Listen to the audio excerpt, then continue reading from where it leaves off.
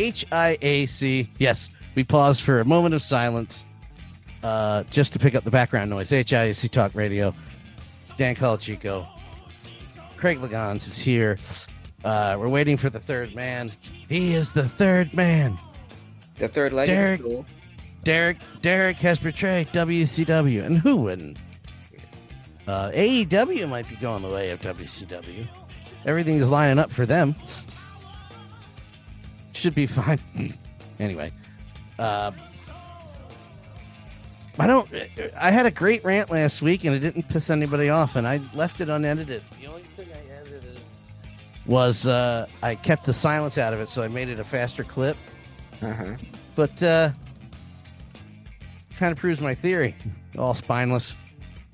The only time that promoters or wrestlers become unspineless is when they're like, "Oh, beat you up, fat boy." And I'm like, I'm not really. That doesn't really help. Like, I'll still be right. I'll just have my ass kicked, and it won't be the first time, and apparently won't be the last. But my point is when are you going to grow a spine and protect your business other than protecting the business? Kayfabe died a long time ago. Maybe it's time to take care of the people that are in the business, but you never will. And if you are wondering what the hell I said, HIACtalkradio.com. Craig? There? Let's start with a historian, because apparently something was missed, and I know what's coming up on this episode anyway, and unfortunately look forward to talking about this man. But anyway, it's your show for now. It's our show for always.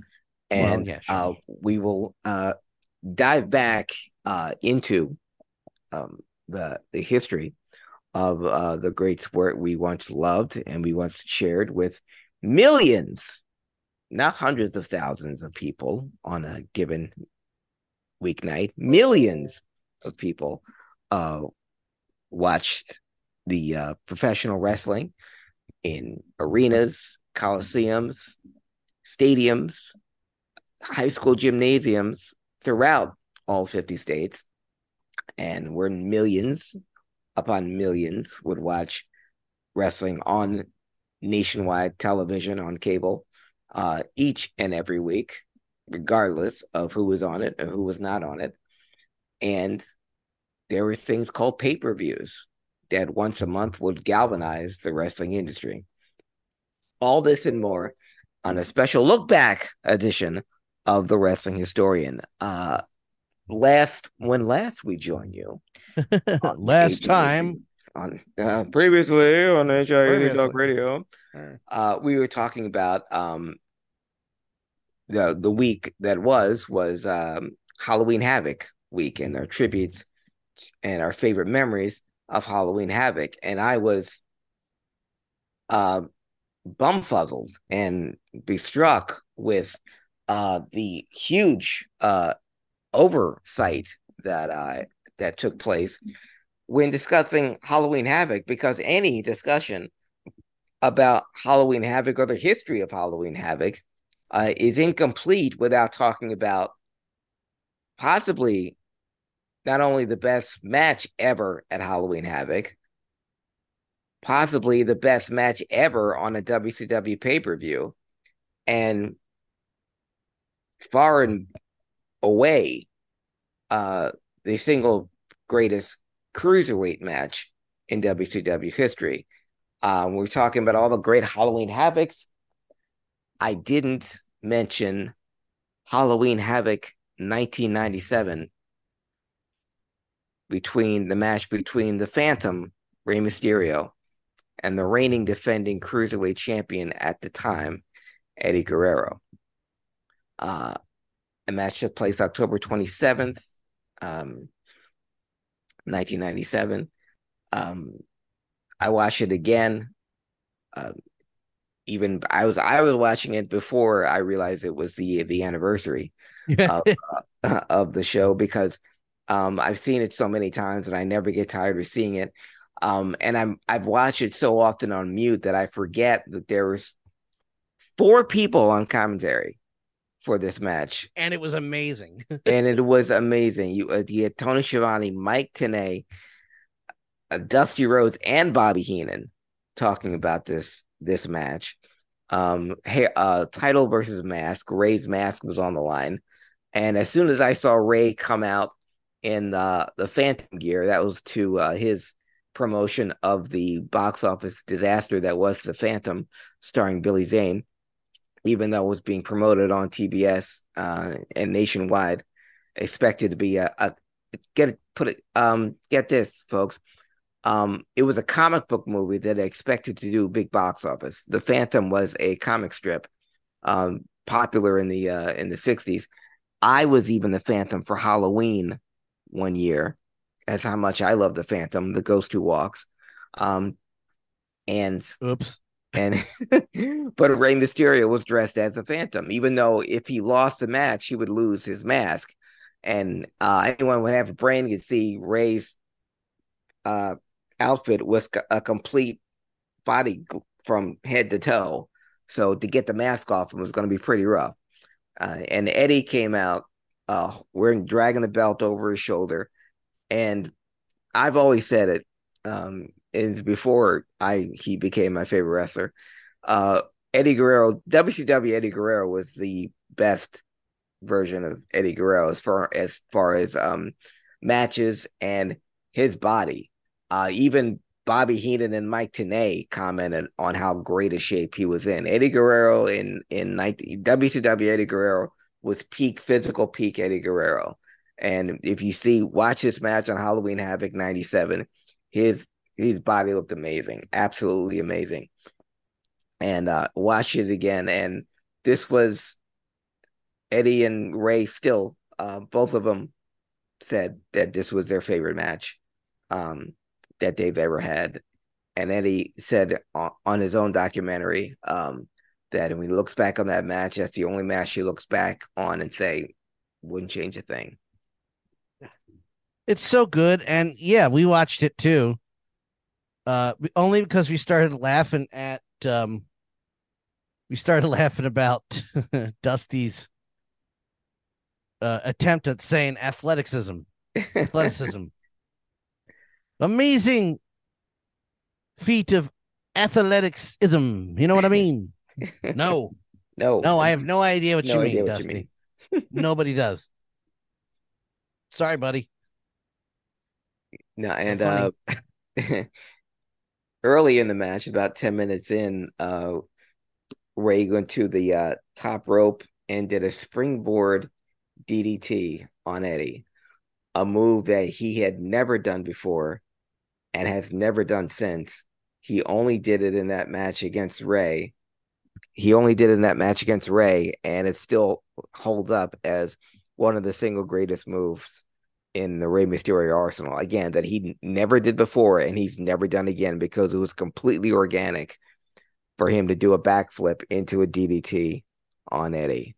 And that's It's just just because of the amazing innate chemistry that they both had. it's just perfect Yeah, from start to finish. yeah. Which is why I was kicking myself after our last telecast that if we're talking about if your entire historian segment was about Halloween Havoc, and I missed that And match, we so missed that one. Well, I missed that one. The best, still maybe the best match in my opinion in Halloween Havoc history, and one of the best matches in wrestling history, maybe the best match in WCW history, and possibly the best match in WCW pay per view history.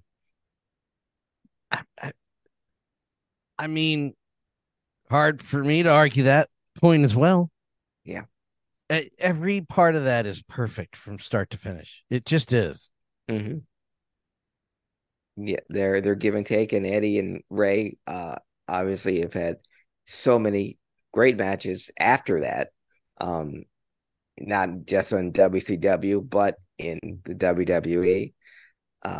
They became WWE Tag Team Champions, and um, obviously had a long uh, history of matches between those two. But yeah, that Halloween Havoc match will always be the zenith for that. Oh God, yeah. And the fact that it holds up for so long. Yeah, it just it holds up against anything, Mm-hmm. any match you put at it Yeah. happening now. Yeah. It's no touching it. Mm-mm. Look up Halloween Havoc.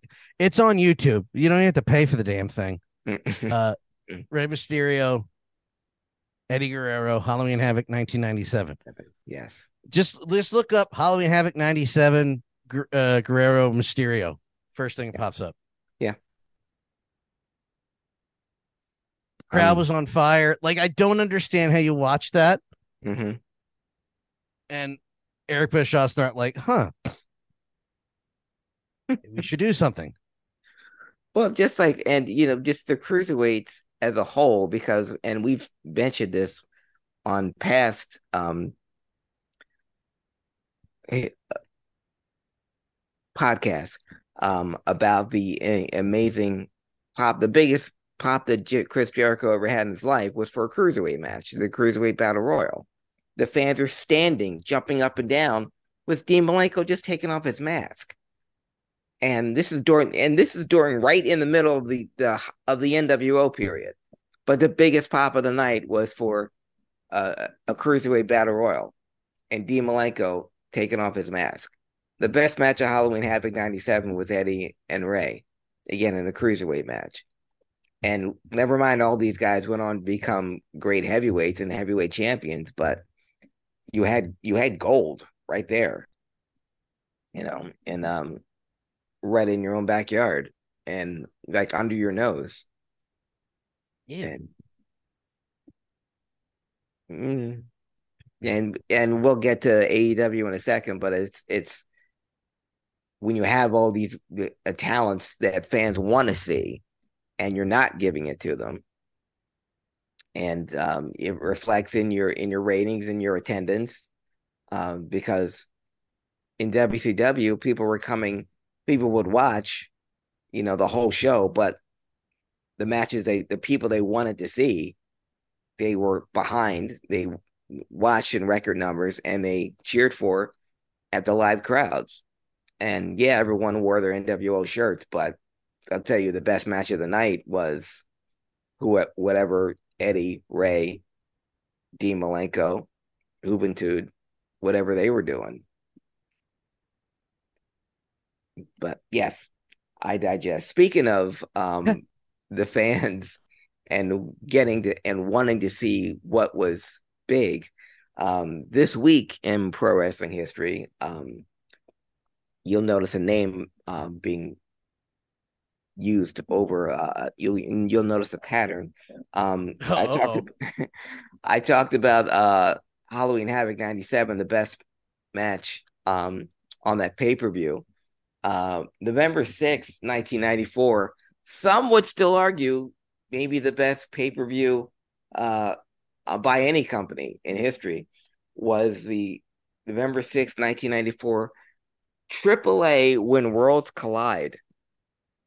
The pay per view, some would say, that changed professional wrestling. Um, it was at the LA Sports Arena and they had 15,000 fans. And this was in 1994, folks. And in 1994, the worst year financially for professional wrestling Yeah. in both companies. Yeah. The AWA had gone out of business. The NWA was no more. WCW and WWF were the big two, but money was down across the board. I mean, there was a financial wise in the United States, there was a depression, and that affected the wrestling business. Like anytime the economy goes bad, when the economy has been bad in the United States, professional wrestling would survive. You could still get a sellout even in a country where there was economic, a downturn. But in 1994, it wasn't happening. There was Ratings were down. Uh, Live crowds were really down. Kevin Nash still holds the record for being the least drawing WWF champion of all time, and which is not entirely his fault, again, because of the economic status of the United States.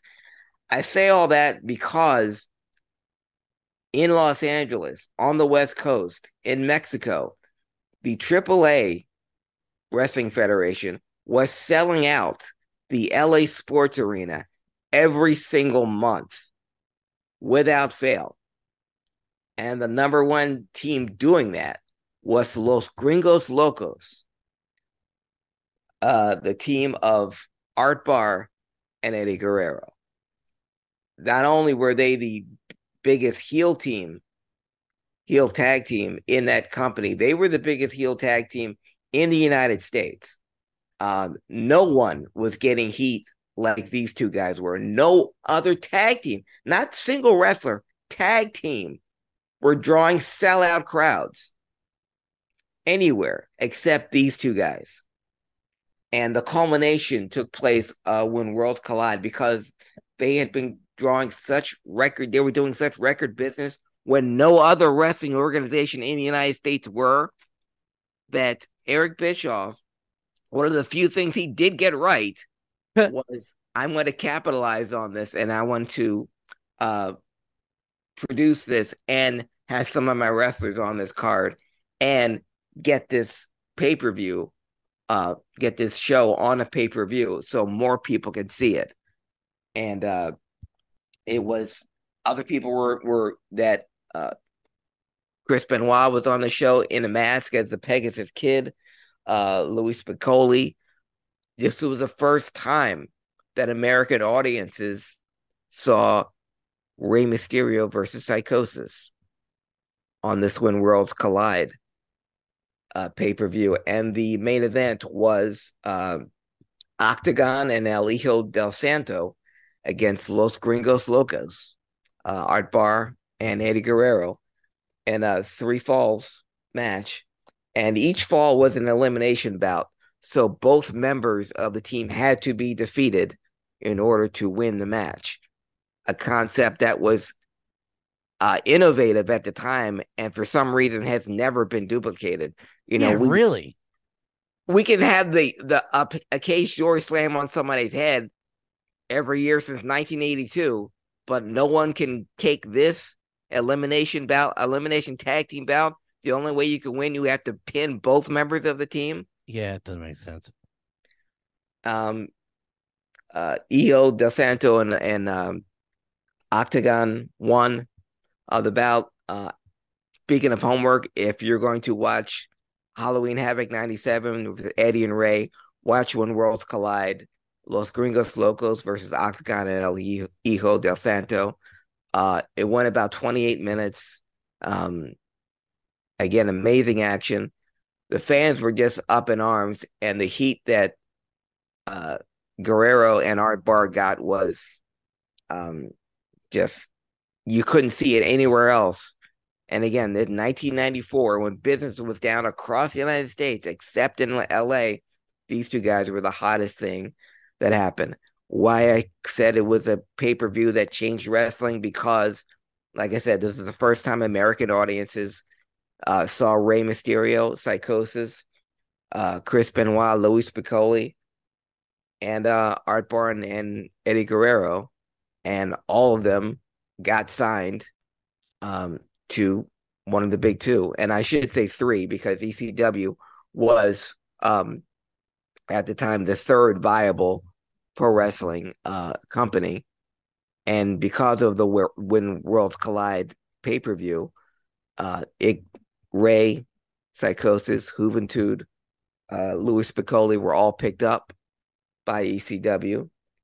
The plan was to bring in Los Gringos Locos because Philly fans, smart fans, tape traders already knew how insanely popular Art Barr and Eddie Guerrero were. So they were going to come into ECW as a team and kind of be what the Dudley Boys turned out to be, the most popular team in ECW. And sadly, did not work out that way, because when Worlds Collide, the main event between Los Gringos Locos and Octagon and El Hijo del Santos, Los Gringos Locos losing the bout, Art Barr and Eddie Guerrero, and that will be Art Barr's last match ever. Yeah. Is that on the network? No, Hmm. no. Well, why When the they, fuck not? I don't know why so many uh shows from other territories aren't on the network. And I there's a suppose. lot that are. Yeah, So why that? yeah, because it technically wasn't a WCW pay-per-view. Oh, sure. But Yeah. So yeah, why wouldn't you? yeah, that's Just interesting. for I hope nostalgia. I can find that on YouTube or something. Yeah. Even if it's just that match, um the I'm good with pay-per-view. that. Yeah. I remember it was on the network before it was on the cock. Um it was on the WWE network.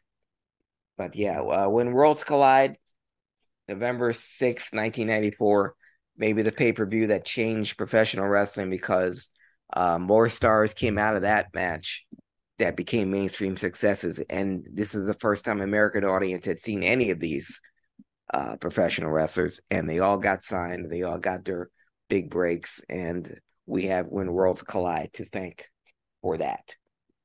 That was November Thank 6th. you, When's Worlds Collide. Thank you, When Worlds Collide. That was also the first time the commentators, Mike Tenay and Chris Cruz, they Oh called it God. expertly. Well, Well, uh, well, they, 2 out of 3 ain't bad. no comment. Yeah, Hey, Chris seems like a great guy. yeah, great announcer. I can say that Sure. he knew his stuff. Uh, we're just gonna have to agree to disagree on that. Okay, okay. Well, he was a I, commentator. That's I'll all I'm just saying. let you have that one. I'll let you have. Thank you for letting me have Thank. it. Yeah, yeah. Okay, I'll give it to you. I'll give you Yeah, that one. thank you. And we'll never speak of this again. Yeah, we'll never ever talk about this again. November 7th, 1985. Speaking of pay-per-views that changed professional wrestling forever, Uh-oh. um, not on the scale of When Worlds Collide, not on the scale of Halloween Havoc, but November 7th, 1985 was the WWF Wrestling Classic that was, Dan, the first WWF pay-per-view ever. It Oh. wasn't WrestleMania. That was on closed circuit television. The first pay-per-view in WWF history was the Wrestling Classic, where the would be a one-night tournament where the winner would get a brand new 1986 Cadillac. Ooh. Ooh. Ooh. I couldn't do that yesterday. It would have been crippling. Well, we don't want to cripple you. No, Uh, no, no, not one today. night, the one night tournament. You had some crazy matchups. Moondog Spot beat Terry Funk by count out. Uh, Okay. and it was only because Terry Funk didn't want to wrestle, and so he walked and he told the guy, I'm not I going don't want out to there. wrestle." Yeah, and I don't want to. And he he said, "No, I don't want to." He walked away, and then the referee was counting, and the referee counted to 10, and Spot won. And he gave that Terry Funk fit. Like, how dare he lost the match to that guy? And they were afterwards he beat up Moondog Spot. Um, and Moondog Spot went on in the tournament, and he would lose to JYD, and then the very next round in under a minute. So I don't know but it was to see Terry Funk throw a fit. Um, and one of the first round tournament matches, Randy Savage versus Ricky Steamboat. Um, Savage would win, and then he would go up against Davey Boy Smith, and that was the first time in that second round match that I saw a top rope superplex Oh that wow. Davey Boy gave to Randy, and when Davey Boy went to float over, it was Randy who pinned him. I had never seen that before. And that was in 1985. So Savage would win and go on to the finals where he would face the eventual winner, Junkyard Dog, who would win the bout by a countout. And So the first Savage, pay per view in there, and it's countouts. and it's a countout, and Okay. so much, and it bothers commentator Jesse Ventura so much because Dog barely had to wrestle anyone. Beat Spot in a minute, Moondog Spot in a minute, and got there was a double disqualification. I think between Paul Orndorff and Bob Orton, so he got to go right to the finals. And Savage was going through Ricky Steamboat, Davey Boy Smith. Well, he should have tried harder then. Yeah. But Dog won by a count out. And the main event, the Wrestling Classic, was Hulk Hogan versus Roddy Piper in their first match since WrestleMania, which went to the disqualification. But yeah, the Wrestling Classic, very first pay-per-view, and was at the time one of the biggest selling videotape in the history of Coliseum home video. The Wrestling Classic, because it wasn't televised. There's the only way you could see it was on pay-per-view, and if you rented the video. That answers my question that most shows that started on pay-per-view eventually got a video release, but I'm assuming that started with Crockett, right? Yeah. Yeah, I'm assuming because this is 85, so that's 2 years after Starrcade was a pay-per-view. Yeah. I believe, right? Yes. First Starrcade was we're celebrating our 40th anniversary later this month. Oh my God. We'll do that for another one. But that was a flair for the gold, was that not? Yes, it was. Yeah. Sometimes I wonder. Yeah, geez. The wrestling class, I've never seen it. Never? And I'm looking at the match times for this. I've seen footage of it, but I've never sat down to watch this. Because, I mean, there's 15 matches. None of them go above 10 minutes. So I could probably bust it out in about an hour. Or not an hour, but about 2 hours. Yeah, and you could fast forward through a lot of it because looks like I'm gonna. Yeah. Watch the Terry Funk Moondog spot and the Savage Davy Boy.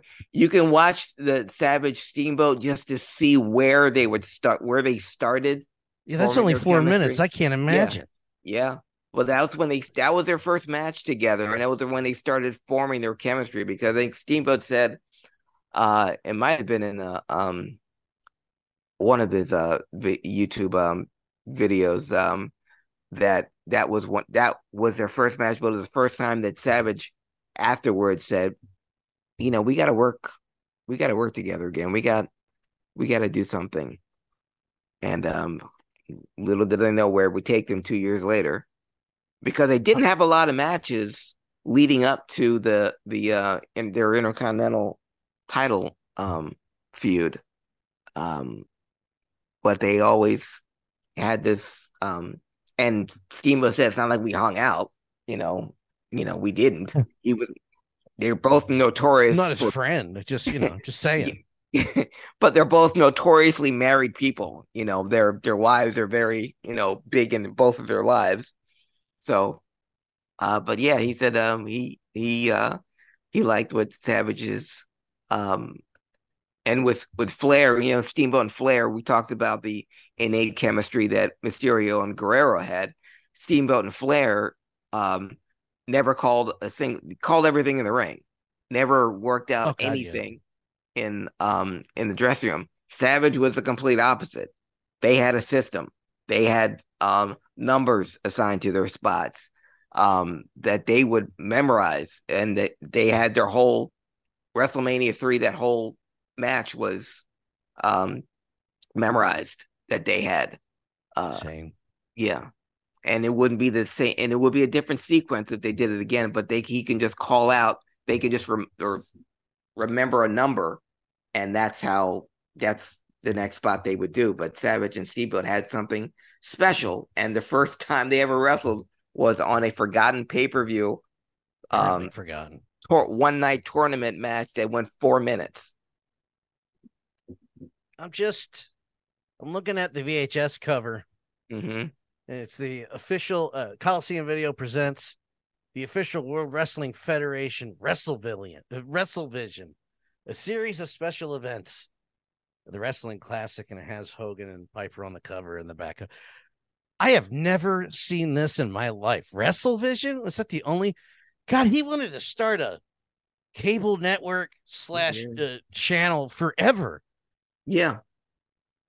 Yeah. Well, see, because pay-per-views were going to revolutionize the business. And then once Coliseum with their home videos, and then they would start taping all their house show matches, regardless of where they were, because they want to put all those matches on a Coliseum video. So if you look at like the in the Coliseum line of videos had titles that were just the weirdest, strangest matches ever, and or they just put a whole bunch of house show matches from across the country on one video. And what made it great for the wrestlers back then, wrestlers would all get paid for the sale of the Coliseum videos. So they were raking it in. The only person who wasn't at the time was Jesse Ventura, but that's another, it's a That's a, deal for another. that changed Yeah, later. change. Um, That would change a little later. yeah. But the Wrestling Classic was the first WWF pay-per-view ever. Ever. Do you hear me? You Yes. fuckers. Ever. Yeah, it wasn't WrestleMania. Nope. It was Uh-uh. the wrestling. It was a wrestling classic. Uh-uh. And November 7th, 1985. Hold Uh,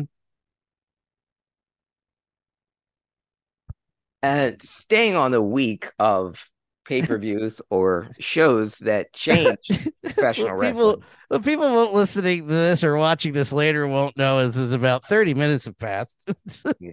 from the wrestling classic topic to this. Go ahead. But still seamless transition. See, seamless. Why? Because we're fucking professional. That we are. But we That were we are. talking about the theme of this particular episode about pay-per-views that changed professional wrestling forever, and certain dates that changed professional wrestling. But we talked about the first uh, WWF pay-per-view ever, the Wrestling Classic. But on today in wrestling history, a title changed hands that would change professional wrestling, mostly for the title holder, because today, November 8th, 1975, was when perennial undercard man, perennial tag team champion, and just all around good wrestler, but never seen as that guy. It all changed when on November 8th, 1975, in St. Paul, Minnesota, Vern Gagne, the AWA heavyweight champion, would lose the title to one Nick Bockwinkel. And Nick Bockwinkel would go on to hold that title for 4 years straight. And in doing so, would not only be the most prolific AWA champion of all time, but would be the AWA champion to usher the AWA into the second biggest wrestling company in the United States. Because Nick Bockwinkel, not only did he wrestle all of the top contenders in the AWA, of which there were many, like Vern and like his former tag team partner, Ray Stevens, but he would venture out into NWA strongholds. He was the first AWA champion to headline bouts in Houston for Paul Bosch. He took the NWA title to Toronto and even defended that AWA championship against the WWF champion Bob Backlund. It was Nick Bockwinkel who took the AWA championship to Memphis and had an incredible feud with Jerry Lawler. And once the Memphis left, no longer was doing business in the NWA because Harley wasn't going to drop the belt in Memphis. Nope. But Nick Bockwinkel was open to having matches with Lawler, losing a non-title match with Lawler or losing a stipulation matches with Lawler. But their matches in Memphis were incredible, legendary. And Nick Bockwinkel was the one that made it possible. Uh, his matches always drew, and his opponents um, were just, he made so many great matches and he made so many great wrestlers. Uh, name, namely, Jerry Lawler didn't need any help, but his matches against Nick Bockwinkel fueled the fact, kept Memphis alive and thought maybe give Memphis fans hope that maybe Jerry Lawler could, in fact, be the world champion one day. And it was his matches with Nick Bockwinkel that made it possible. And let's not forget, um, even as short-sighted as the president, as the promoter Vern Gagne was, it was Nick Bockwinkel who wrestled very an up-and-coming, incredibly popular wrestler named Hulk Hogan, who was coming off his Boo! in Sorry. Rocky 3, but Hulk Hogan after Rocky 3 was the most popular wrestler in the United States, and he was wrestling in the AWA and going up against Nick Bockwinkel and selling out arenas, and the crowds would be deafening. And I bring this up because not only did they drop the ball by not putting the belt on Hulk Hogan, but while Nick Bockwinkel and Hulk Hogan were having sellout matches and crowds are going crazy, at this time, while Nick Bockwinkel was doing that, having great matches with Jerry Lawler and Hulk Hogan that same year, Nick Bockwinkel was 48 years old. Oh, fuck. I didn't know that. Nick Bockwinkel began his career in the 50s, folks, Huh, huh. son of the great Warren Bockwinkel. But yeah, so Nick I'll take Bockwinkel, your word for that. no, his matches with Hulk Hogan in '83, that matches that put Hogan on the map, that got the attention of Vince McMahon Jr. Because Vince McMahon Sr. told Hogan if he does this movie with Sylvester Stallone, he can no longer work in the WWF again. Um, and Okay, he brother. did, See ya.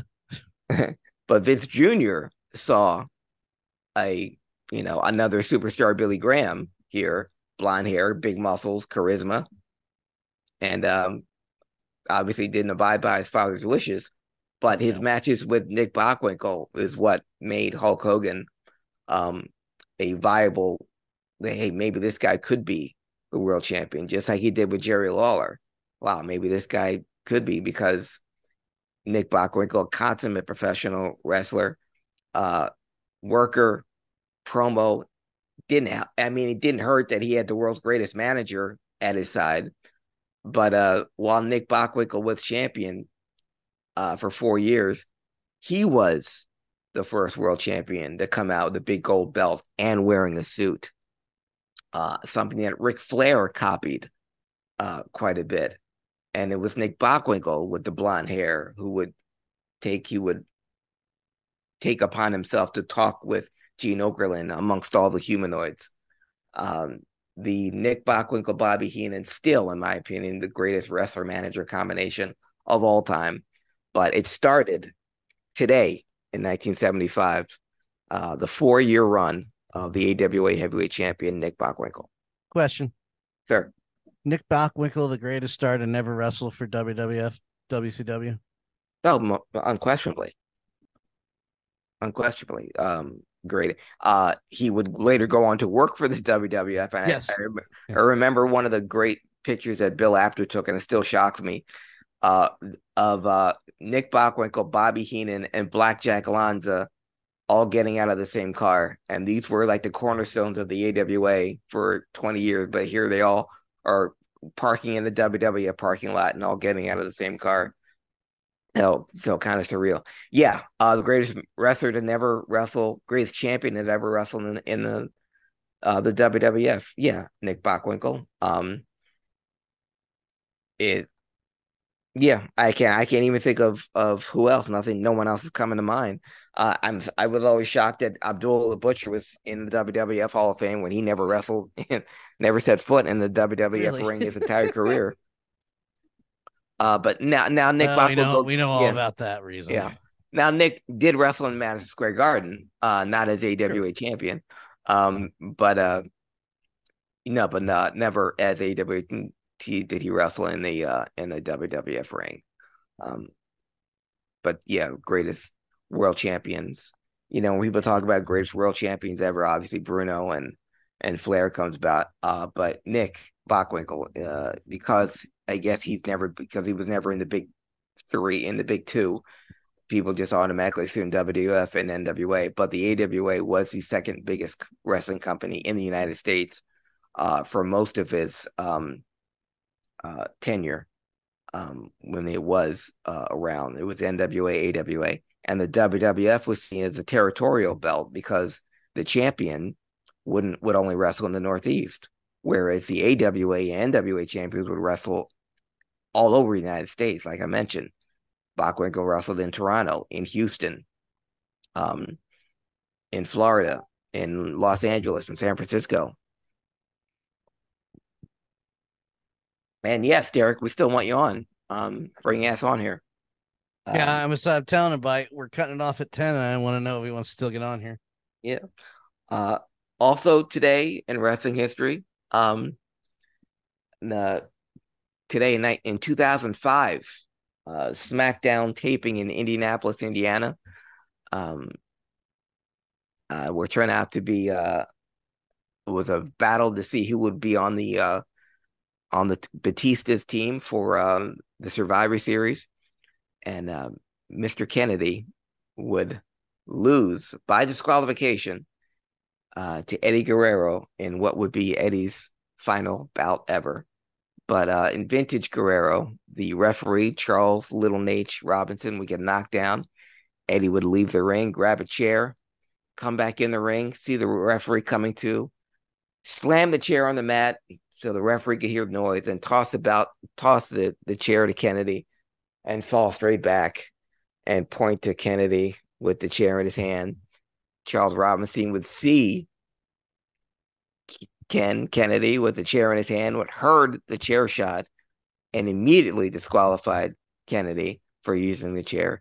The look on Kennedy's face, like, "Oh, it wasn't me," priceless. Um, Eddie wins by lying, cheating, and stealing. Again, priceless. Um,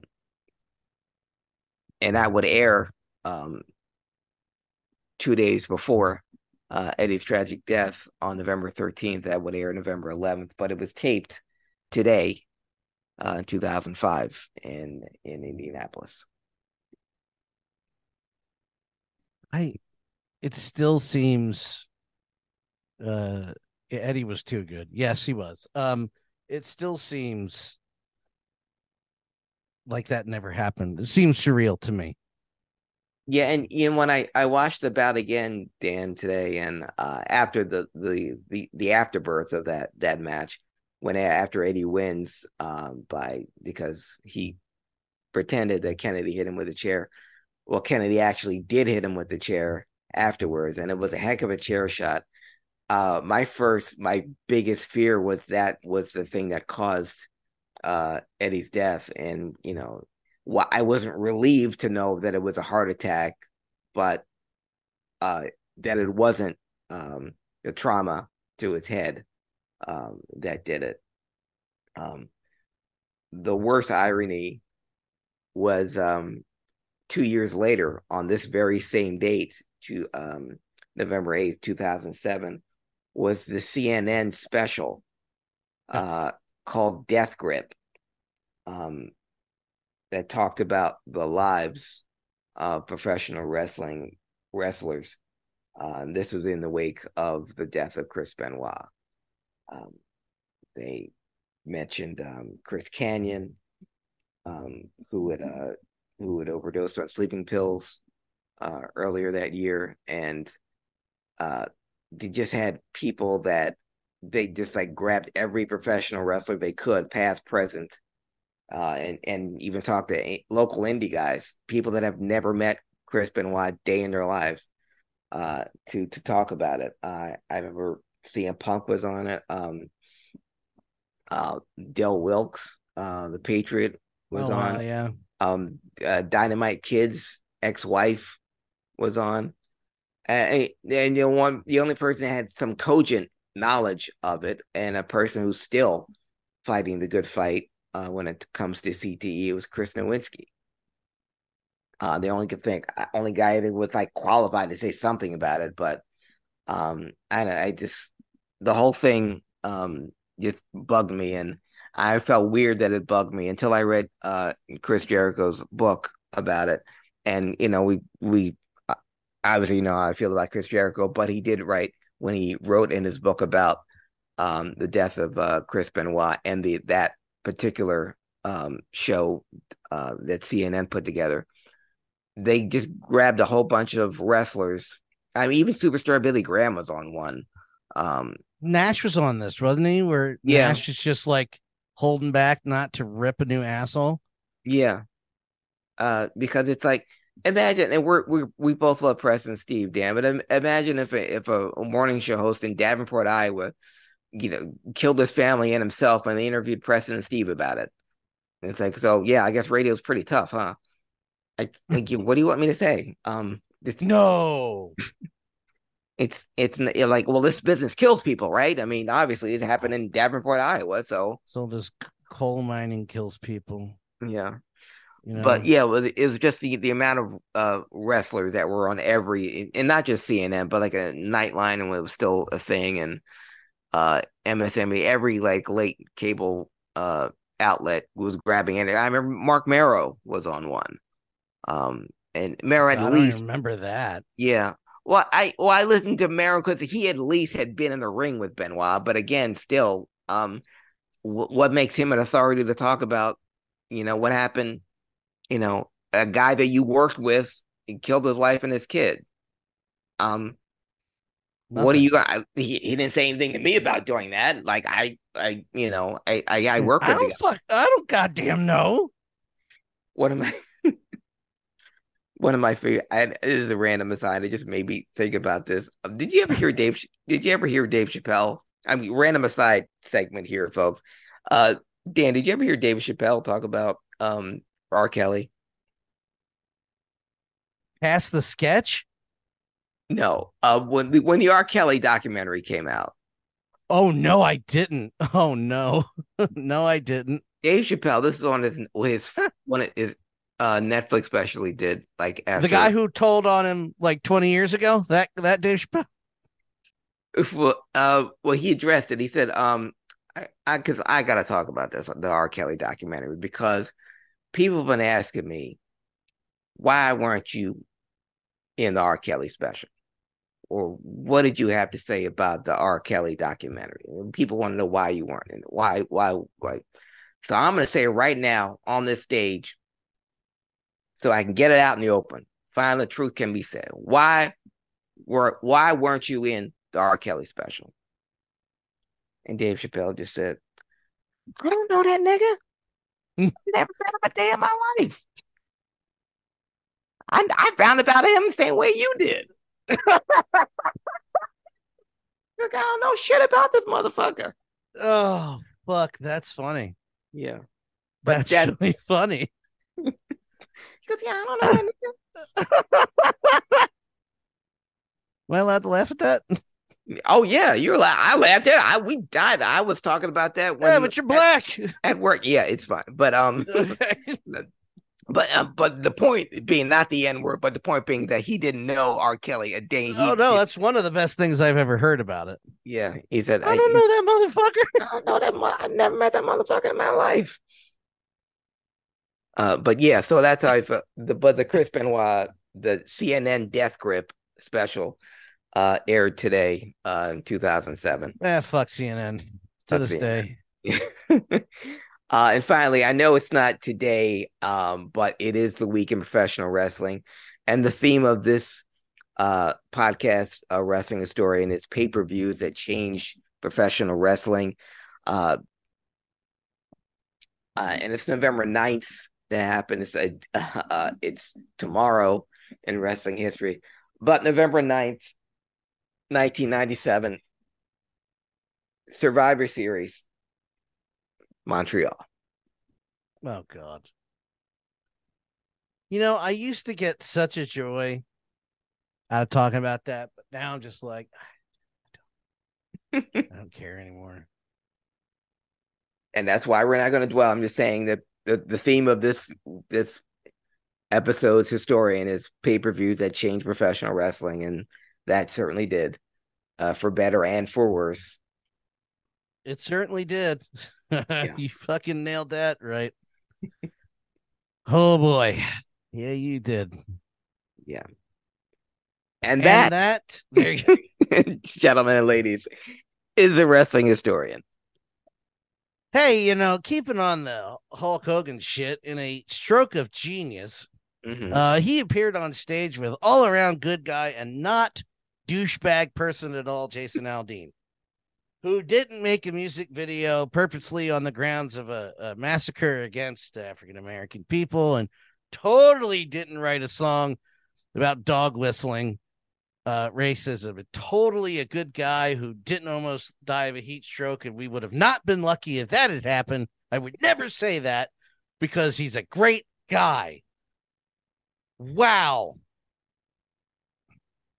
Yeah, yeah. Hulk Hogan on stage at a Jason Aldean show was the um, why doesn't this surprise me moment of 2023. Just read the room, Hulk.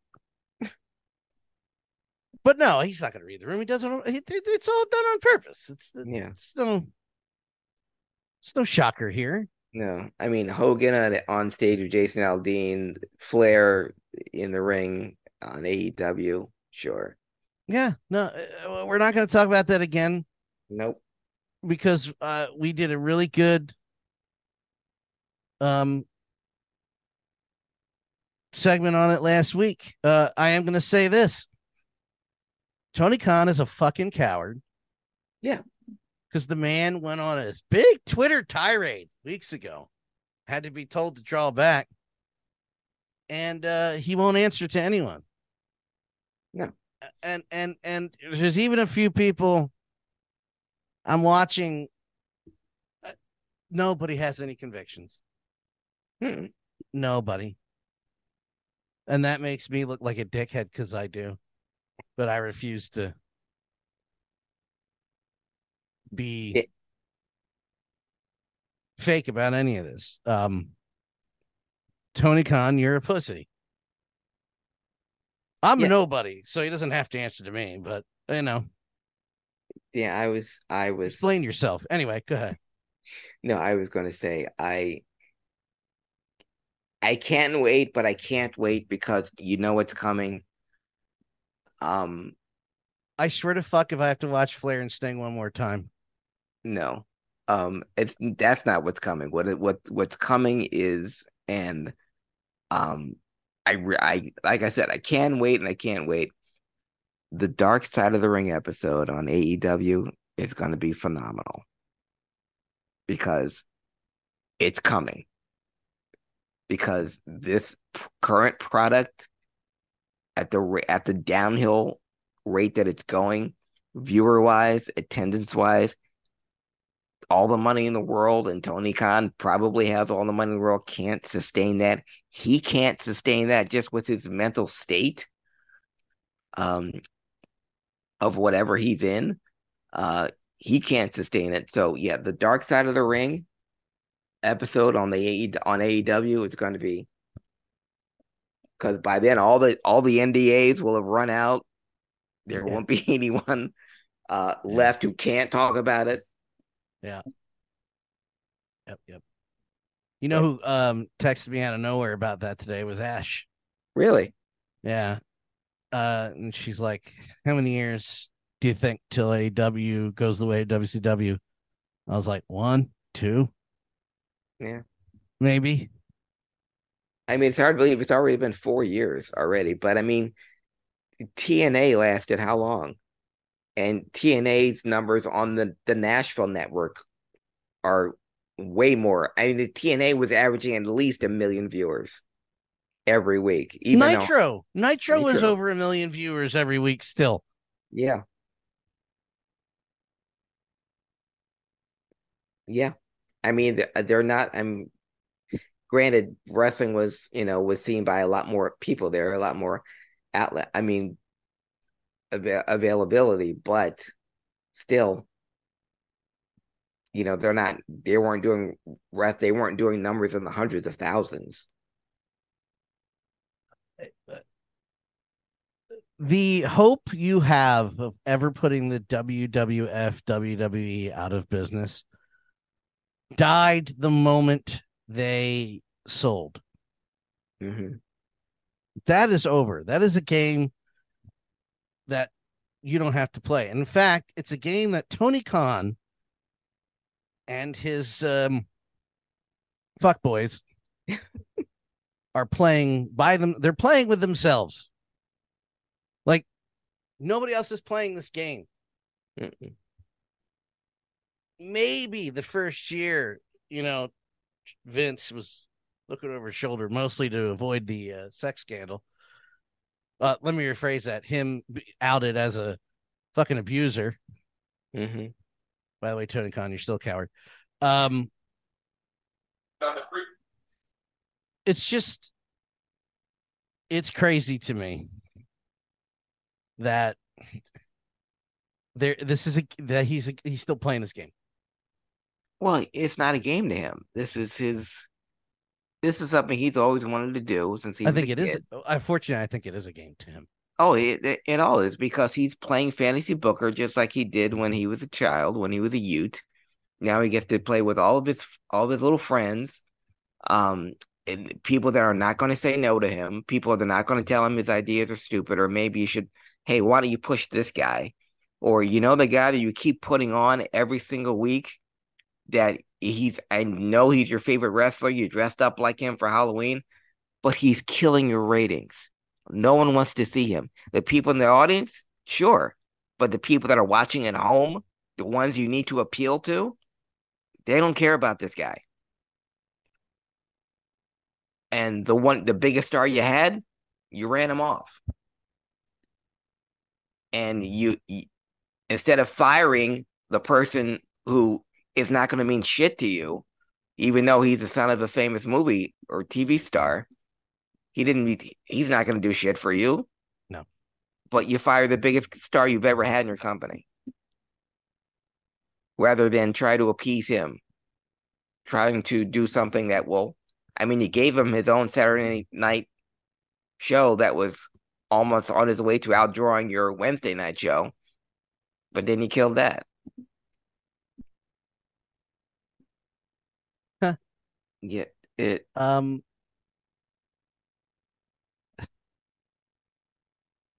I never mind. I What? don't want to make this an AEW bashing podcast, but like, give But there's me a reason. but there's so much to bash. Give me a reason to not. Where's the different? I said it last week. You're no different. There is no difference. You're all the same. So give me a reason they're not the same. Because I even said, and the motherfucker didn't have anything to say, did he? On Twitter, they're different in name only. They're doing the same shit. Well, yeah, but did they have the? How is that different? Yeah, Crash TV already happened. yeah, Make and me believe. And when you have the young, you and I can debate Kenny mhm. Omega till the rooster comes home. I don't have it in me to come down on him as hard as you do, but you have different reasons, and that's Mhm. fine. The Young Bucks, fuck off. We don't want to talk to him. You can act big and bad on Twitter all you want to your little, again, fuck boys. And I'm not talking about wrestling fans. I'm talking about the fuck boys, Yes. the bootlickers. Mhm. Um,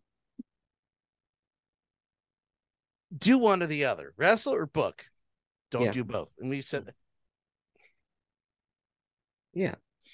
they need they need to hire actual bookers Well, or assign that to somebody. And well, somebody needs to be the boss, not being the booker and the boss, Tony. And also well, don't be a coward. Anyway.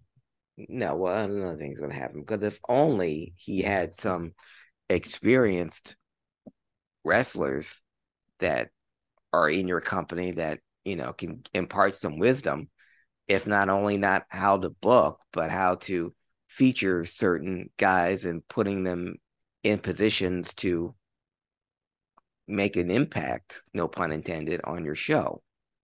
But when you have a company and you employ men that have such experience, like an Arn Anderson, a Tully Blanchard, a Jake Roberts, a Mark Henry, a Paul White, and hey, even the guy that was the head of talent relations for the biggest wrestling company on God's green earth of all time. Hey, maybe Jim Ross might have an idea too about how to make your life easier, Tony, so you wouldn't have to book everything and do everything by yourself. Just a suggestion. I mean, you want to hire Jim Ross to be your announcer only? Great. I'm sure he loves the money and loves working once a month. I'm sure but if you want to, I don't know, get more out of him, or maybe give him another title in terms of, talent management consulting. I'm not going to say Booker, even though he could do it in his sleep with his eyes closed.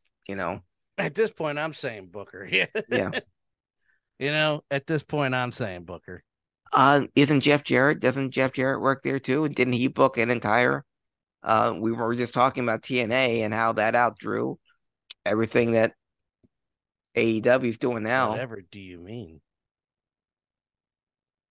That never happened. I do like them inviting Cornette, and my differences aside with Cornette, but I do like them inviting Cornette, and no, I'm not coming. Or he couldn't find somebody else to get the 2-for-1 deal to go to, because they were offering a 2-for-1 deal to anyone who came to the Yum Center in Louisville.